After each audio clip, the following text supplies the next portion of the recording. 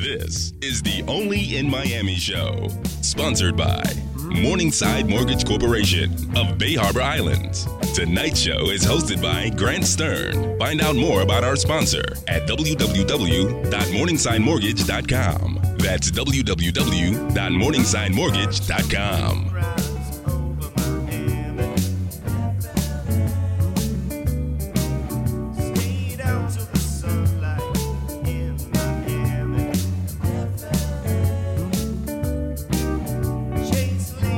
This is the Only in Miami show, and I'm your host, Grant Stern. You can find me on Twitter at Grant Stern and everything about the show at www.onlymiamiradio.com. News, politics, culture, and more. Check it out at onlymiamiradio.com. And we have a phenomenal show planned for you tonight, so stay tuned. You got to hear these two phenomenal guests.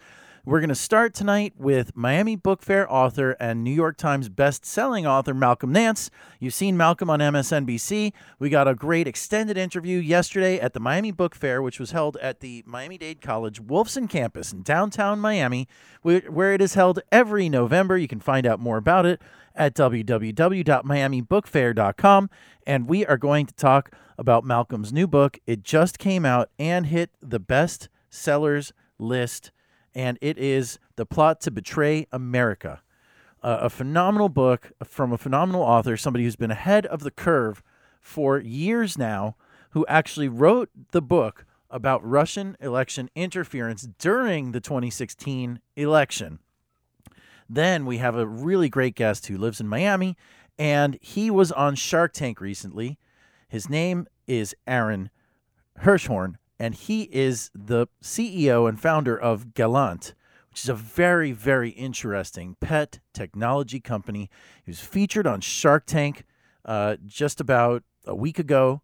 And, you know, we're very thrilled to have Aaron on the show for the very first time tonight, later in the program. But this is the part of the program where I get a few minutes to speak directly with you, the listening audience, about issues of importance that impact us citywide and sometimes beyond. And I want to divide this time up between what's happening locally and what's happening nationally, because there is so much national news to do with the impeachment inquiry, what's happening in D.C. It's happening in real time, minute by minute, and we'll get to that in just a sec. But I wanted to speak about what's happening locally here in the city of Miami and in Florida.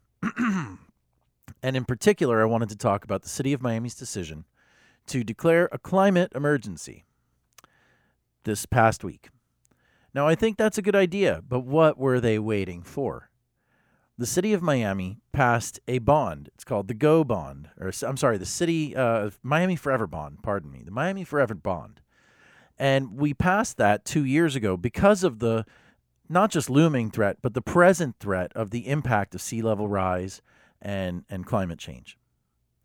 So what was the city waiting for? We just had a major set of elections, and nobody said they have some particular idea about what to do about climate change. Yet we saw the mayor of Miami, Francis Suarez, out there posing for pictures with some young folks who maybe don't realize that these guys have, I guess, spent 2 years planning an emergency, maybe more. It's really unfortunate because the city of Miami is ground zero, but even more ground zero for climate change and sea level rise is the Florida Keys. And Key Largo has a neighborhood in particular that is suffering the most direct impact, and this is what it's going to be like, folks. Maybe not for you this week, maybe not this year, not this decade, it's almost over, but it's coming, and it's scary, and it needs to be dealt with. And that is a neighborhood in Key Largo, which has experienced almost 3 months of dry day flooding from the king tides. The New York Times reported on that. It's very unusual that the New York Times swoops in and catches the story, but the Miami Herald reported on it after 40 days and 40 nights, which they figured met the biblical standard. Over 200 homes in this Key Largo community have become relatively inaccessible because salt water in the street keeps you from driving because your car can, get destroyed. In fact, the only service that's left in that neighborhood right now is the Postal Service. Luckily, it's the Keys so people can paddle around if they want to see their neighbors. But that's probably not going to be an option for a lot of people in Miami, when this problem gets worse. Because who wants to paddle around in 10 to 18 inches of fetid, stinky, salt water that is brackish in your neighborhood? It's long past time that people in Miami take climate change seriously, and that includes the mayor of Miami's good friend, Marco Rubio, the U.S. Senator Marco Rubio, the person who recommended Mayor Suarez as one of Time's 100 up-and-coming people. Except for one funny thing about that. In his recommendation letter, he could not name one accomplishment. Well, if he wants to have an accomplishment, this is the time. The city of Miami needs him, and we need our leadership to start acting like leaders again, and not like we've seen them behave over the last 4 years. Last 2 years in particular. And we have a new commissioner coming in, Alex Diaz de la Portilla, who will take his seat on the dais in District 1 starting at the next City of Miami meeting. So it should all be very interesting to watch unfold. But now that they've declared a climate change, let's see if they do a climate change emergency. Let's see if they do anything about it. Now, I wanted to talk for a minute about what's going on nationally because it is evolving so quickly that literally as I sat down in the studio tonight, major news broke that a federal judge has ordered former White House counsel Don McGahn to testify to Congress, shattering the White House's claims of, quote, absolute immunity. It's a long-awaited ruling, and it will apply to other high-ranking officials in the White House for the ongoing impeachment inquiry. Quoting the ruling, the judge said, the president does not have the power to excuse him or her from taking an action that the law requires. 50 years of say-so within the executive branch does not change that fundamental truth. That is the words in the ruling of Judge Ketanji Brown Jackson, a district judge in D.C. And as we saw over the weekend, something extremely extraordinary has begun to unfold that started on Thursday morning when news that broke that Devin Nunes, the ranking member of the House Intelligence Committee overseeing these impeachment hearings, these public hearings, is actually entangled in the facts that they are hearing and investigating himself. And over the weekend, the Democratic coalition filed a House ethics complaint. The following morning, the chairman of the House Armed Services Committee said it's very likely that we'll see an ethics investigation into Rep. Nunes, the ranking member. All it takes is one member of the House of Representatives to start an ethics investigation. So it looks like we're going to have that. And the House Intelligence Chairperson, Adam Schiff, the Democrat from California, has already said that his committee is making a written report about the 30 hours of testimony from the 12 witnesses, including the damning testimony from EU Ambassador Gordon Sondland, where he said that there was a quid pro quo of official action in exchange for an investigation to benefit the president's re-election campaign. We're in dangerous times, folks. Let's hope that this impeachment inquiry continues to reveal the truth, because it looks like it's going to lead to a bill of impeachment pretty soon. And we'll be right back. This is the Only in Miami show.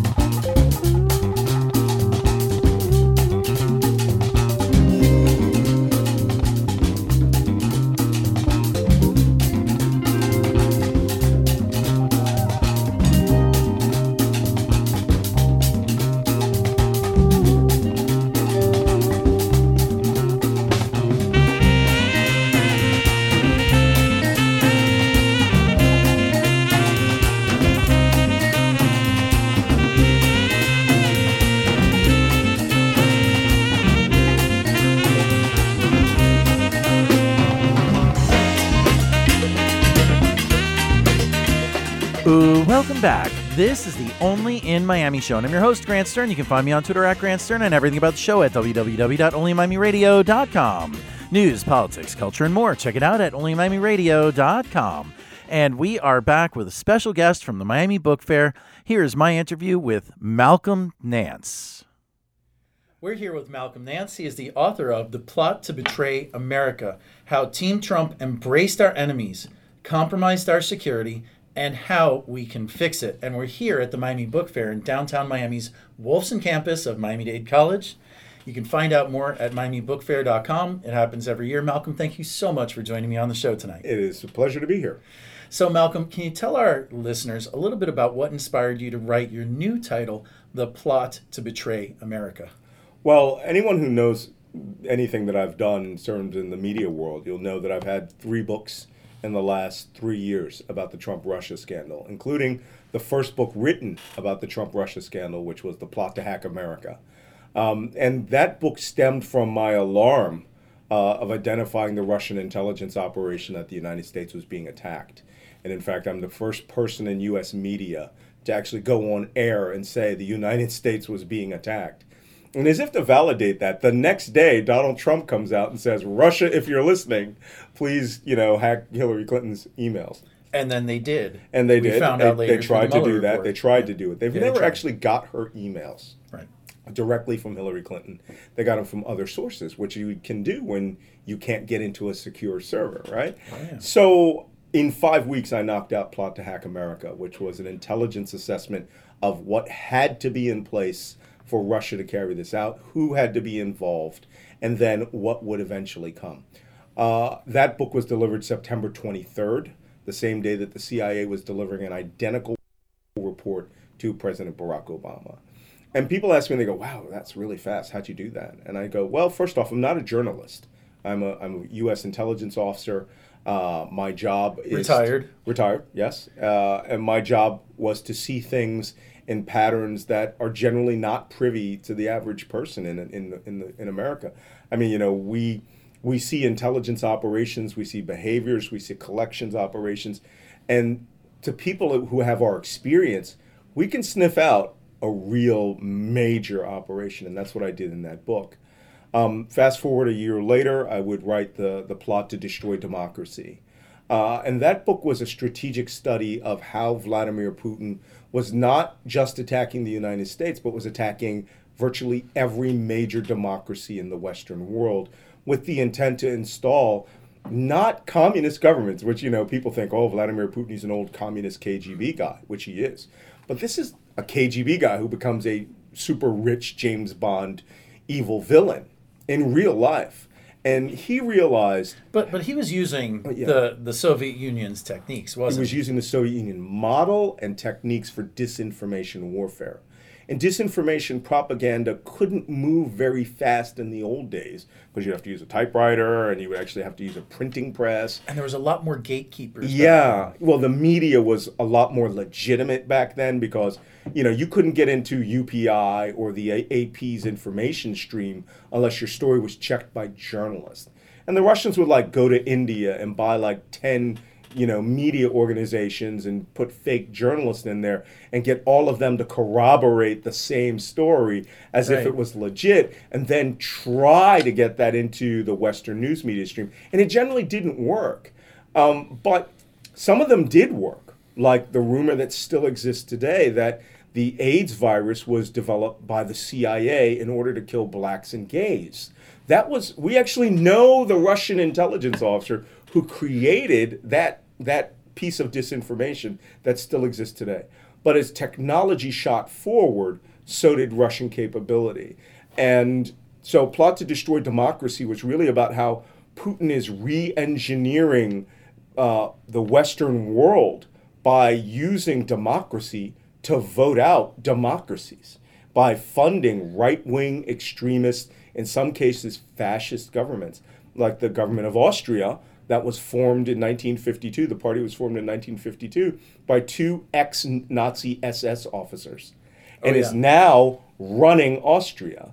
And, and other... But their government fell after Russian involvement was revealed. Exposed, right. Well, it fell because they videotapes probably by Austrian intelligence, found them in, literally in Ibiza, Spain, meeting with the Russians, planning on how to take illegal money from Vladimir Putin's United Russia Party, of which they had a contractual relationship with Russia the day after they had won, and also were sort of a gateway to Donald Trump for the Austrians.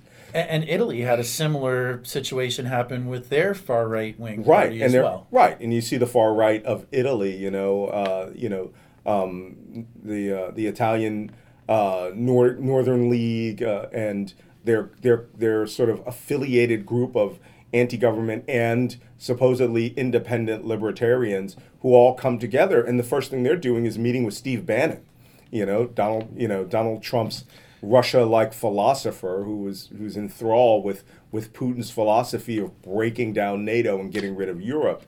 So Russia has been seeding all of these right-wing political parties throughout Europe with the intent to break liberal democracy.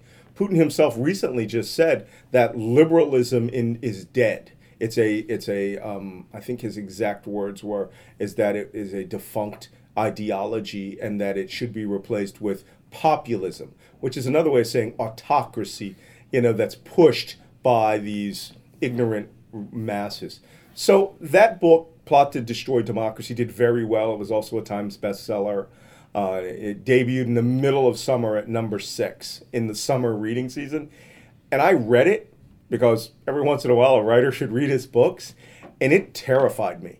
I mean, I literally scared myself reading that book, going, wow, it's one thing to write all this stuff, but when you read it comprehensively and you see it's just everything we see is just so easy to see that Russia doesn't care that we know it's happening. In hindsight, it all seems so clear. Well, because they know democracy is slow. And democracy cannot move faster than autocrats and dictators who are getting their people to vote it out of existence.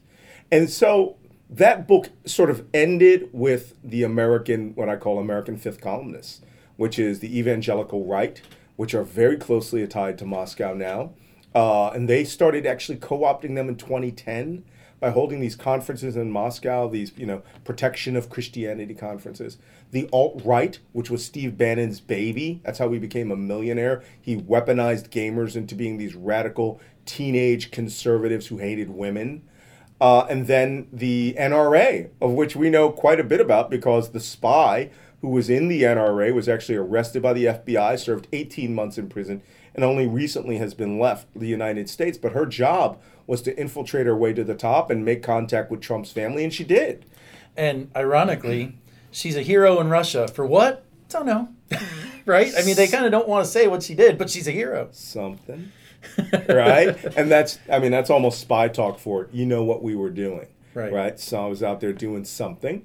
And so she, did her job very well. The NRA was co-opted, supported Donald Trump to the hilt. We don't know if the $25 million that came from the NRA could have been part of a pool of money. There's hints to it, but there's a lot of investigation left to be done.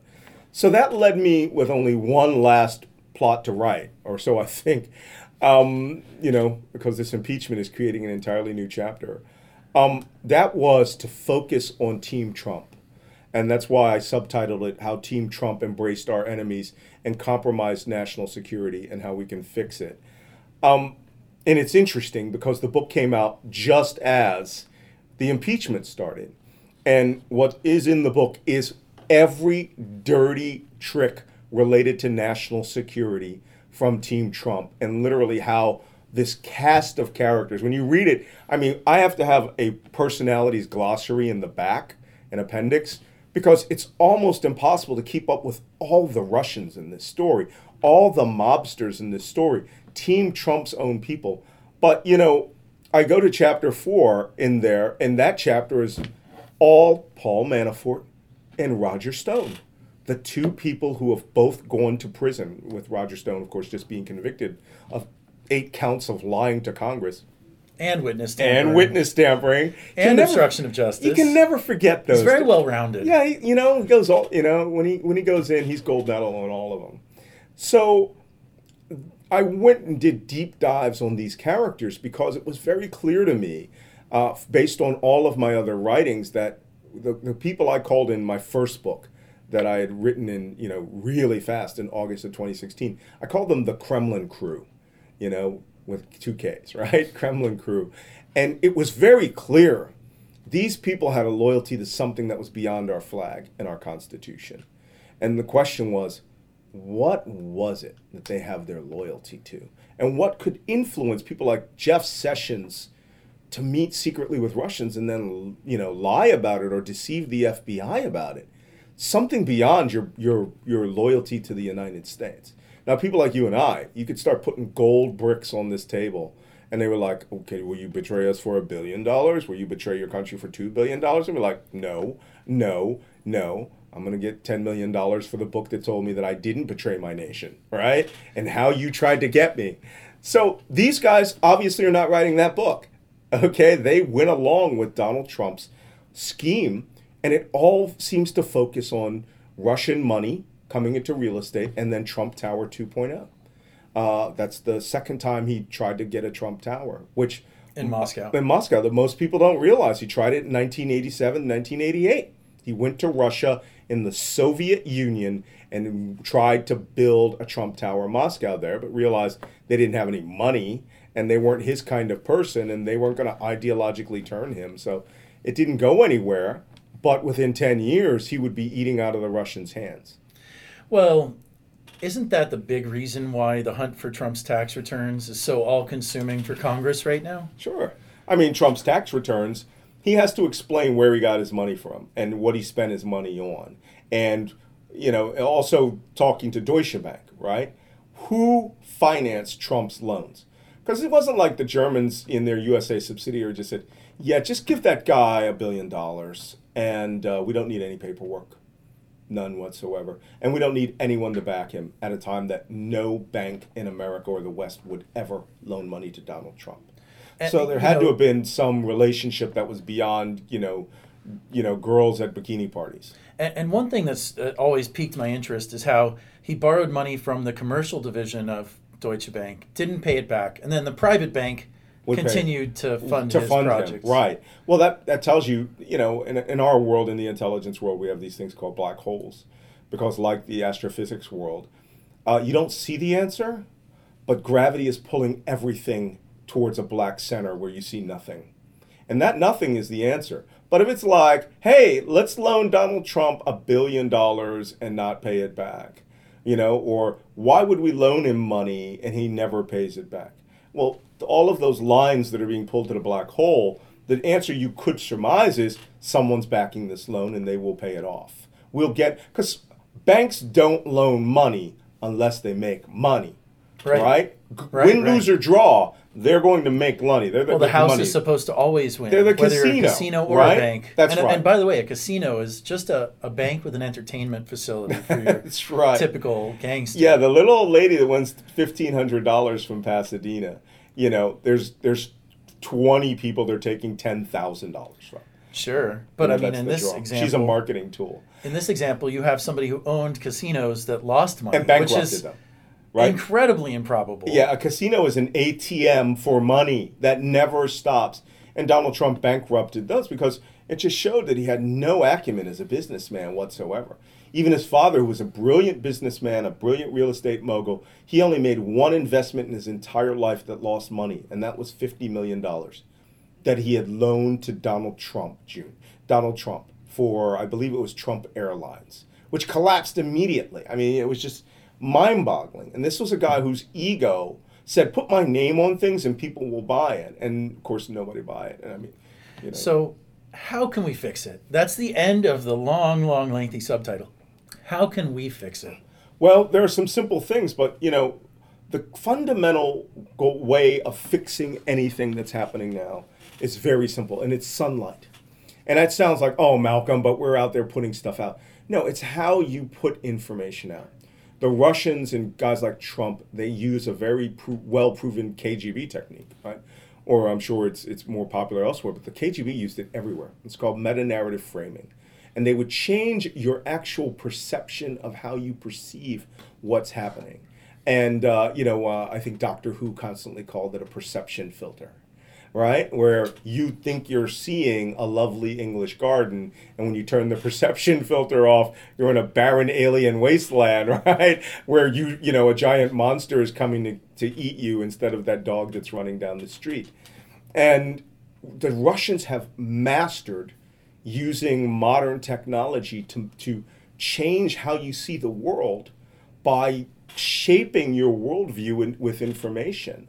And the funniest part about it is that there's an entire segment of U.S. media that doesn't believe that doesn't believe in any of the Trump-Russia scandal or the Ukraine scandal. I just had an interview with New Yorker magazine, and the guy who did the interview he's challenging questions, but if you read the interview, my answers are all rock solid, and they're all backed up by everything ever written by the U.S. government, right? The Mueller report, you might have heard of that, and the CIA report, the Defense National Intelligence Estimate, the Senate Intelligence Report, the House Intelligence Report, and every investigation that the United States was attacked by Russia in 2016 in an information warfare attack, and that Donald Trump tried to extort the Ukraine. And when you read this interview, the guy's like, well, you say Trump's perception about Russia was changed and that they manage his perception through information. Proof that. And it's like, have you never heard Donald Trump speak?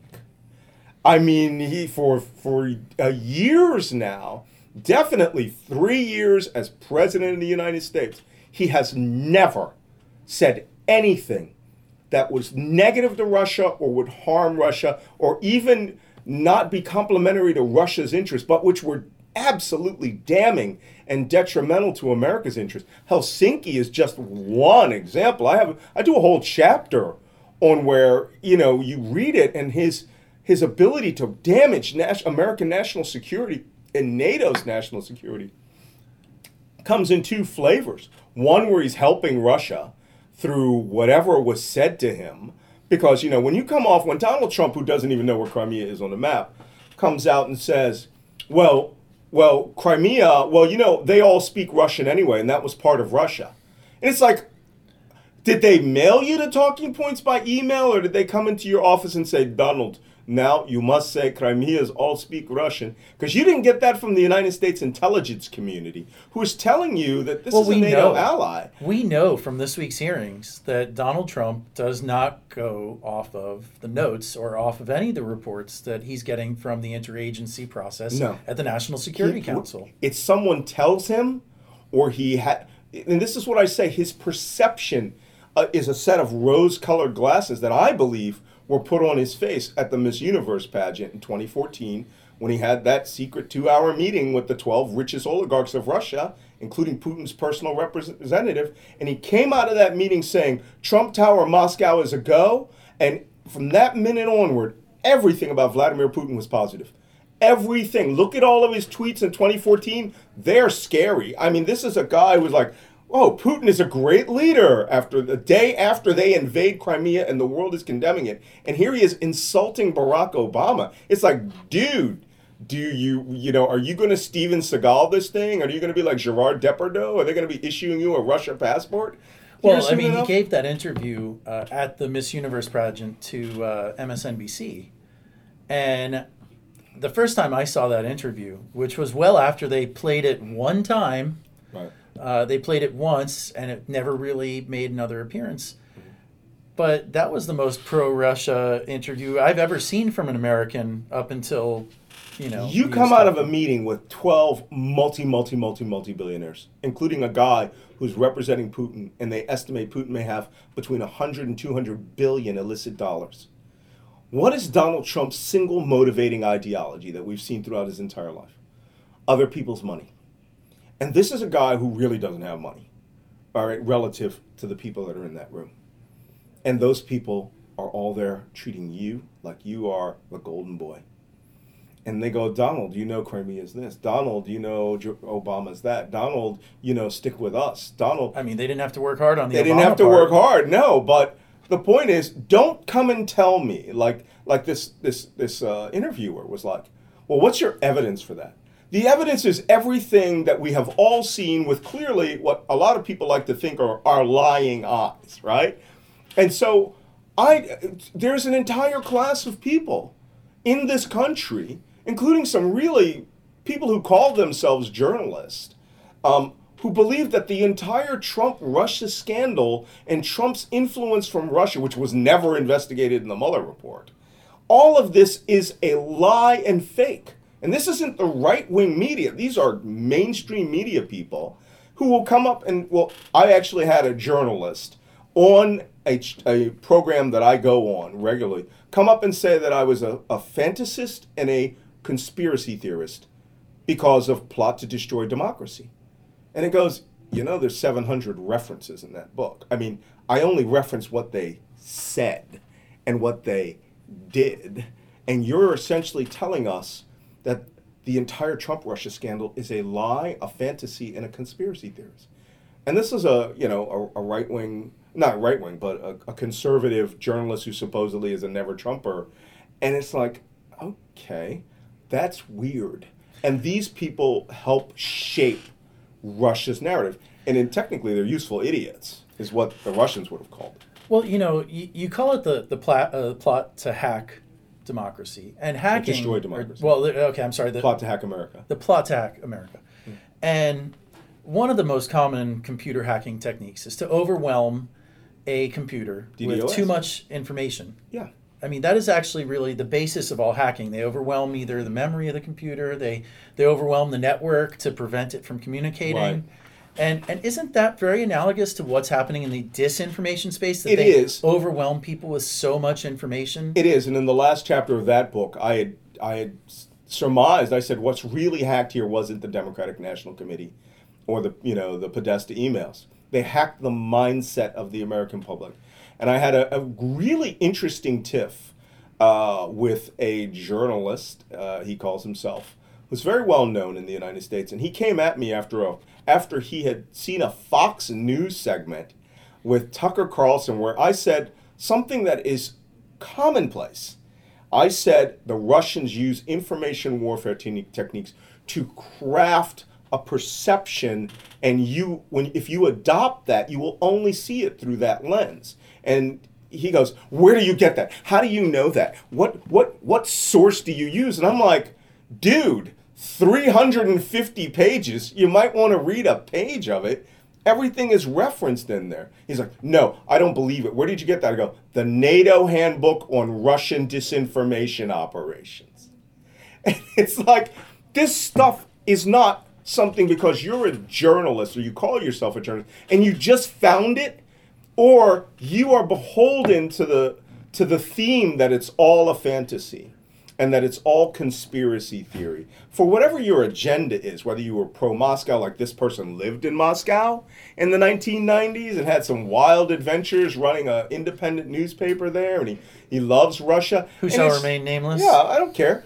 But all I'm saying is this. Don't come out here 3 years later, after tens of thousands of pages have been written about it. The entire Mueller report, section 1, essentially, as somebody on, I think it was Zerlina Maxwell on MSNBC came out, and she goes, that should be called the Malcolm Report. That is plot to hack America writ large. Everything he said in July 2016 has now been validated in there. Don't come out and tell us that America's crazy and that everything we see with our lying eyes, that's like equal to 9/11 truther. Stuff like, oh, well, how did those buildings fall? And it's like an airplane hitting. No, but that couldn't cause building 7 to fall. And it's like saying Russia's not real, you are the conspiracy theorist. Saying climate change isn't real, you are the conspiracy theorist. Saying the Ukraine impeachment is a fantasy that was drummed up by Hillary Clinton and that the pro-NATO, pro-United States government of Ukraine actually hacked the Democratic National Committee and innocent Russia did nothing about that and you're just blaming these awesome guys. That's a conspiracy theory, right? And then you have this entire section of the media who are fringe, who are beholden to calling Robert Mueller. Everything you write, everything that any person who has written an empirically checkable, quantifiable, repeatable experiment, And they go, no, that H2O stuff you keep talking about, that's conspiracy theory. Water is just something that exists. And it's like science. Well, I don't have to do science. But in my world of intelligence, we show our work. And my books repeatedly show their work. And there's got to be a reason I've got 3 times bestsellers on this. And, in a week that Donald Trump Jr. spends $100,000 to pump his book to number 1. Oh, a lot more than $100,000. Yeah, 100,000 books. Copies. Yeah. And then Kimberly Guilfoyle and Nikki Haley. And it's like, my books sell because people who read them know they're going to learn something. And what they're going to learn will be grounded in what we say in the intelligence community, ground truth. And ground truth usually has 5 or 10 references. And my book has 700 references. But I want to tell you another thing. One more thing. As an African American, it's very, you get treated differently. Naveed Jamali came up with this, the FBI counterintelligence guy who was a double agent. And he goes, we get treated very differently. For 3 years, we can hammer this whole thing. And then the second book on Trump Russia came out 13 months after Plot to Hack America. Right. The third book came out 23 months after Plot to Hack America, written by journalists.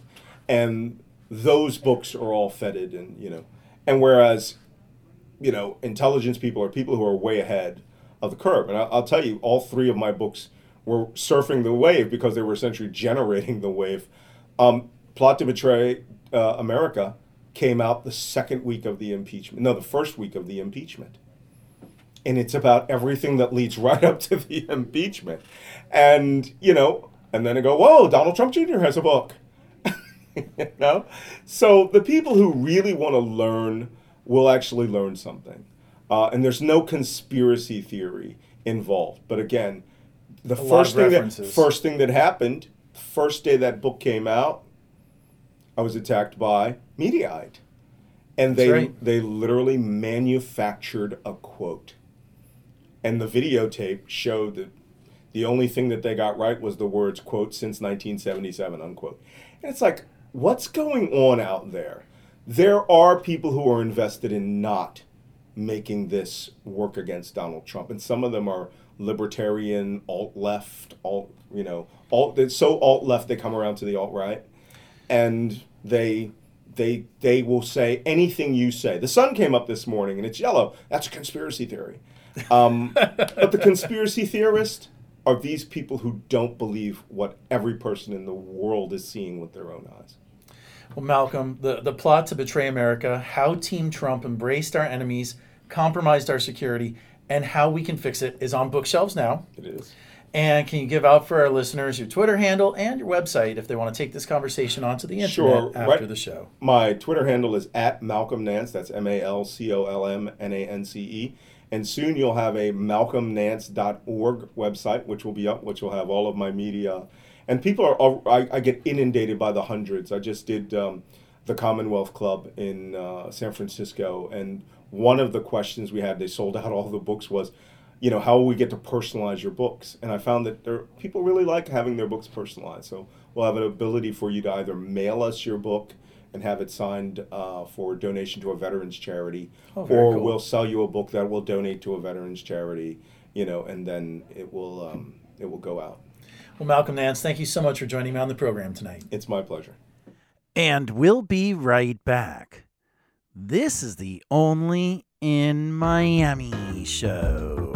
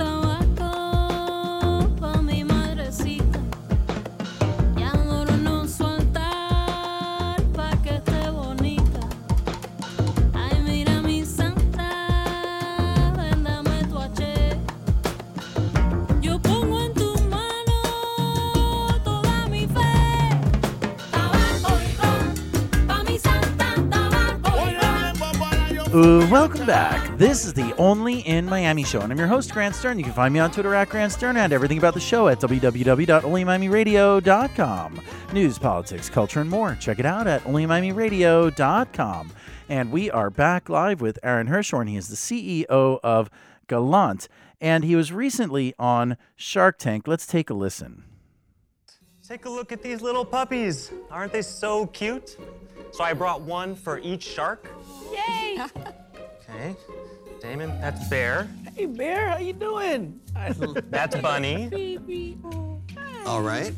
Hi. So, See, Aaron, if this guy pees on me, it's over between us. I understand. It's a risk I'm willing to take. Baby. That's Panda. And who do I get? You have Fred. Guy? What up, Fred? Hi. What are you doing, Freddie? Hey. Oh, so sweet. Now, bear with me for a second. If you were to fast forward just 10 short years, 4 out of 5 of these little guys are going to suffer from devastating age-related ailments like arthritis, blindness, or worse. Oh. There. Oh my God. Move along. And we are here with Aaron Hirschhorn, the CEO of Gallant. Aaron, thank you so much for joining me on the program tonight. Hey, thanks for having me. Very dramatic start to your appearance on ABC's Shark Tank. Can you tell our listeners a little bit about your company, Gallant? Yeah, so it's Gallant. Gallant, I'm happy to excuse tell me. everybody. What we do is stem cell banking and regenerative medicine for pets. So we basically take something that people do for their kids. Their umbilical cord blood can be banked because it's rich in stem cells and young, healthy stem cells. But nobody had figured out a way to do that for pets, and that was our innovation. And then with pets, because the regulatory framework is different, you're actually able to practice more advanced cellular medicines. And so we do some really cool research and development and therapies as well. So, in practical terms, doesn't that mean that it can help extend the life of people's pets if they use your service? I believe that is where the science is heading. In fact, there are research studies that have been published to date. One that I love that came out in April, where they took 100 old mice and they put them in 2 groups. One group got their young stem cells and one group got saline, the control group. The group that got their own young stem cells lived 3 times longer. So it's it's real science. It's real. And absolutely, this is what's happening soon with pets and frankly, with us as well.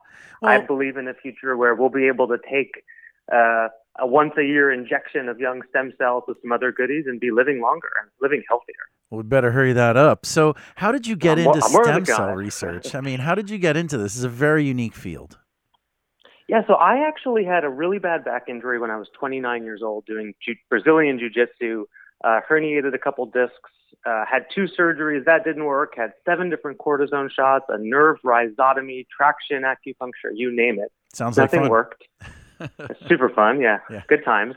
And then 3 years ago, I got in a procedure where they took my own stem cells and they injected it into the injured discs.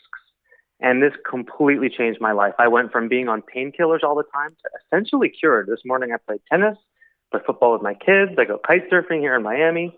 And so it changed my life. And I began to, understand and try to evaluate what the heck was going on in the market and how is it that this has worked so well on me, yet nobody knows about it and nobody talks about it. And that's sort of the beginning of how we started Gallant. Now, I watched the appearance, so I have a little bit of foreknowledge about what you've been doing. Can you tell our listeners about your last business? Because this is not your first rodeo in the pet entrepreneur space, right? Yeah, I'm officially the pet guy now. So Congratulations. In 2000, thanks. Yeah, there are worse things to be, there are better things to be as well. My wife and I lost our jobs during the recession, 2008, 2009. Started dog sitting out of our house to make money, and realized that we had an opportunity to turn that into something much bigger. And we created a company called Dog Vacay, which is an online service or online network of dog sitters and dog walkers. Grew that to over 100 million in sales and merged it with a competitor called Rover.com, which is still around today and doing quite well. So if anybody needs a dog sitter or dog walker, we are happy to help them out. I believe now I'm doing something a bit more exciting and ultimately more impactful, and I'm kind of excited about our path now. Well, how did you get into this kind of highly scientific field? Because Rover is an awesome app, and I'm actually a user, so I totally know what it's about. But how did you get into this highly scientific field? So I was trying to figure out why there wasn't more regenerative medicine for humans. Like, if this stem cell procedure worked for me, outside of the fact that it was kind of expensive, like, why isn't it done more? And the answer has a lot to do with the FDA. So they regulate our own stem cells like a biological drug that essentially has to be taken through years of clinical trials in order to get approved. Well, it's not practical for a drug company to patent your own genetics and stem cells just to treat you. And so you have this disconnect where stem cell therapies work, but there's not a great way to make money on it, and there's not a lot of regulatory support. It's very difficult to work with the FDA. Yet with pets, that's not the case. And in an interesting way, pets don't live nearly as long as we do, which is quite sad and part of the reason for my business being around. But it also means that from a science perspective, you can actually do a lot more things around longevity and health and wellness. So we can really study that we are making our pets live healthier longer and show it. And I believe that is going to drive the human side eventually, because when people see their pets not getting arthritis or living a few years healthier longer, running and chasing squirrels, those letters to the FDA are going to start coming. People are going to want this.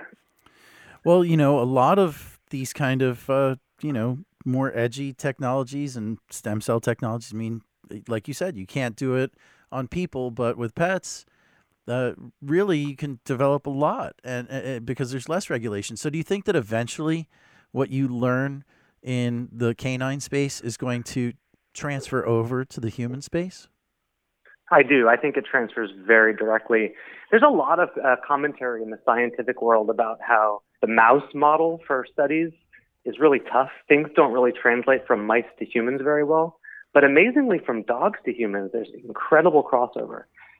So not just from that, but a lot of the techniques around growing the cells, priming the cells, and all that is directly applicable to humans. And right now our mission is really focused on pets and dogs and cats, and we're the only ones doing this. We're the only company with a non-invasive stem cell banking procedure. So really step one is customers and therapies, and we're going to go from there. Well, can you explain to our listeners how you guys bank these stem cells? Because I read about it, and it seems pretty straightforward because everybody gets these kind of services for their pets. Yeah, so there are a few, there's a little bit of stem cell therapy available in the market today, but it requires, it's very expensive, and it requires an invasive surgery on the animal. So what we did is we came up with the only non-invasive method, and we do it during the spay or neuter. So your dog is already getting spayed or neutered, and what we do is we isolate the stem cells from the reproductive tissue that they just throw in the trash. So any vet can do it with no training whatsoever.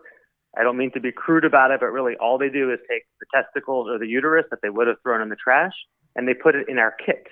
And that gets sent to our lab where we isolate, characterize, and cryopreserve the stem cells to be delivered as medicine whenever it's needed by the animal. So all the customer does is they go to the website, gallant.com, they choose their plan. We charge either $95 a year for storage or $595 for the life of the pet. And that's it. We take care of the rest. We send the kit to the veterinarian. We coordinate with the veterinarian. We literally do everything else. And so we think it's a no-brainer. We think it should be done as commonly as microchipping, and that's our goal, is to spread the word. So when do you guys launch? Because I saw that you guys are just about there, right? Yeah, actually, we launched 3 weeks ago. So the show had filmed in the show had filmed in September. And we were a few weeks away from launch at that point, and then by the time it aired, we had just launched. So the timing was great and drove a lot of traffic to the site and built a lot of awareness. So what was it like going on Shark Tank and pitching your product? Were you nervous? I was nervous. I spend a lot of time talking to investors. At my previous companies, I've raised several $100 million of capital in different rounds of funding. So I'm very comfortable when it comes to investor questions. But this is not that. This is entertainment. And so in addition, first of all, I brought puppies out. So I figured, at the very least, if I've got puppies, what could go wrong? Yeah. It was funny. So we had these 5 puppies in a basket, and one of them almost jumped out. That would have not have been good to see a little puppy fall on the floor.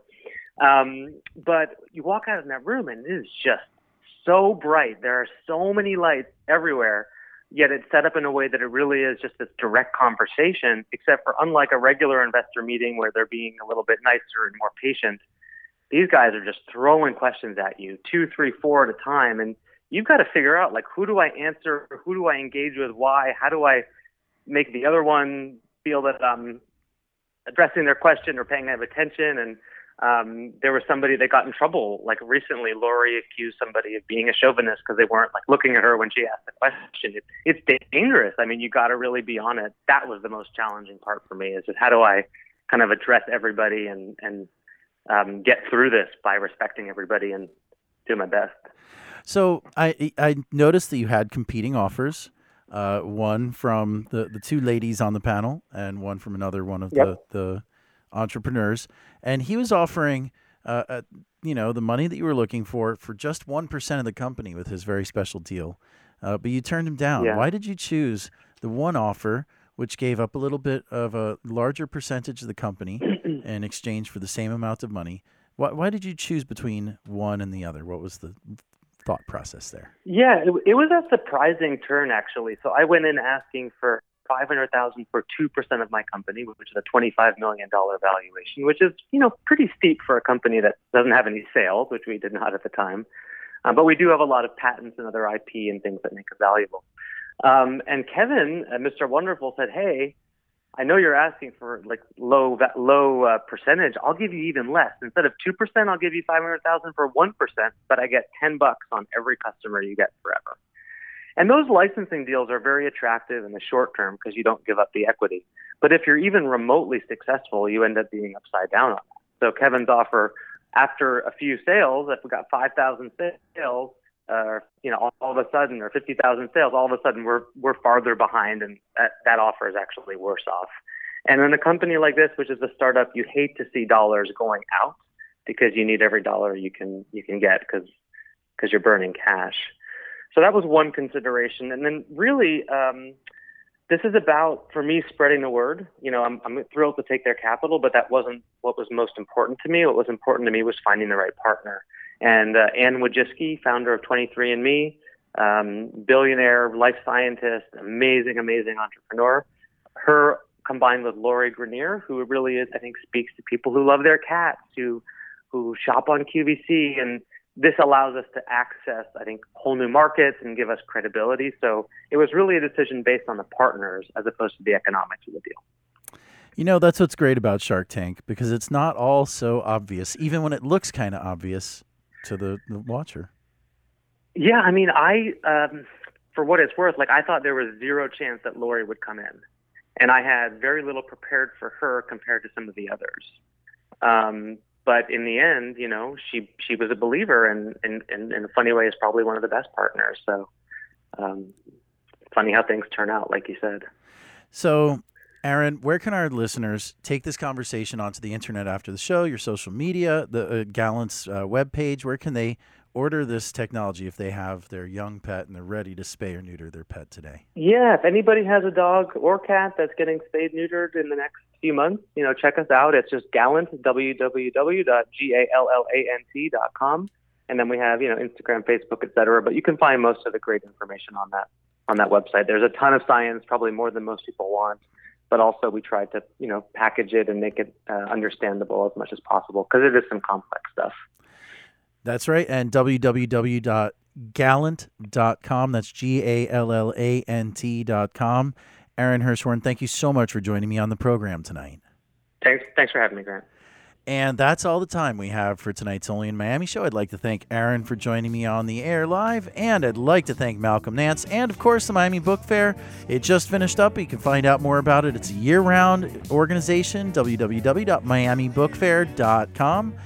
And we'll be back next Monday night. This is the Only in Miami show.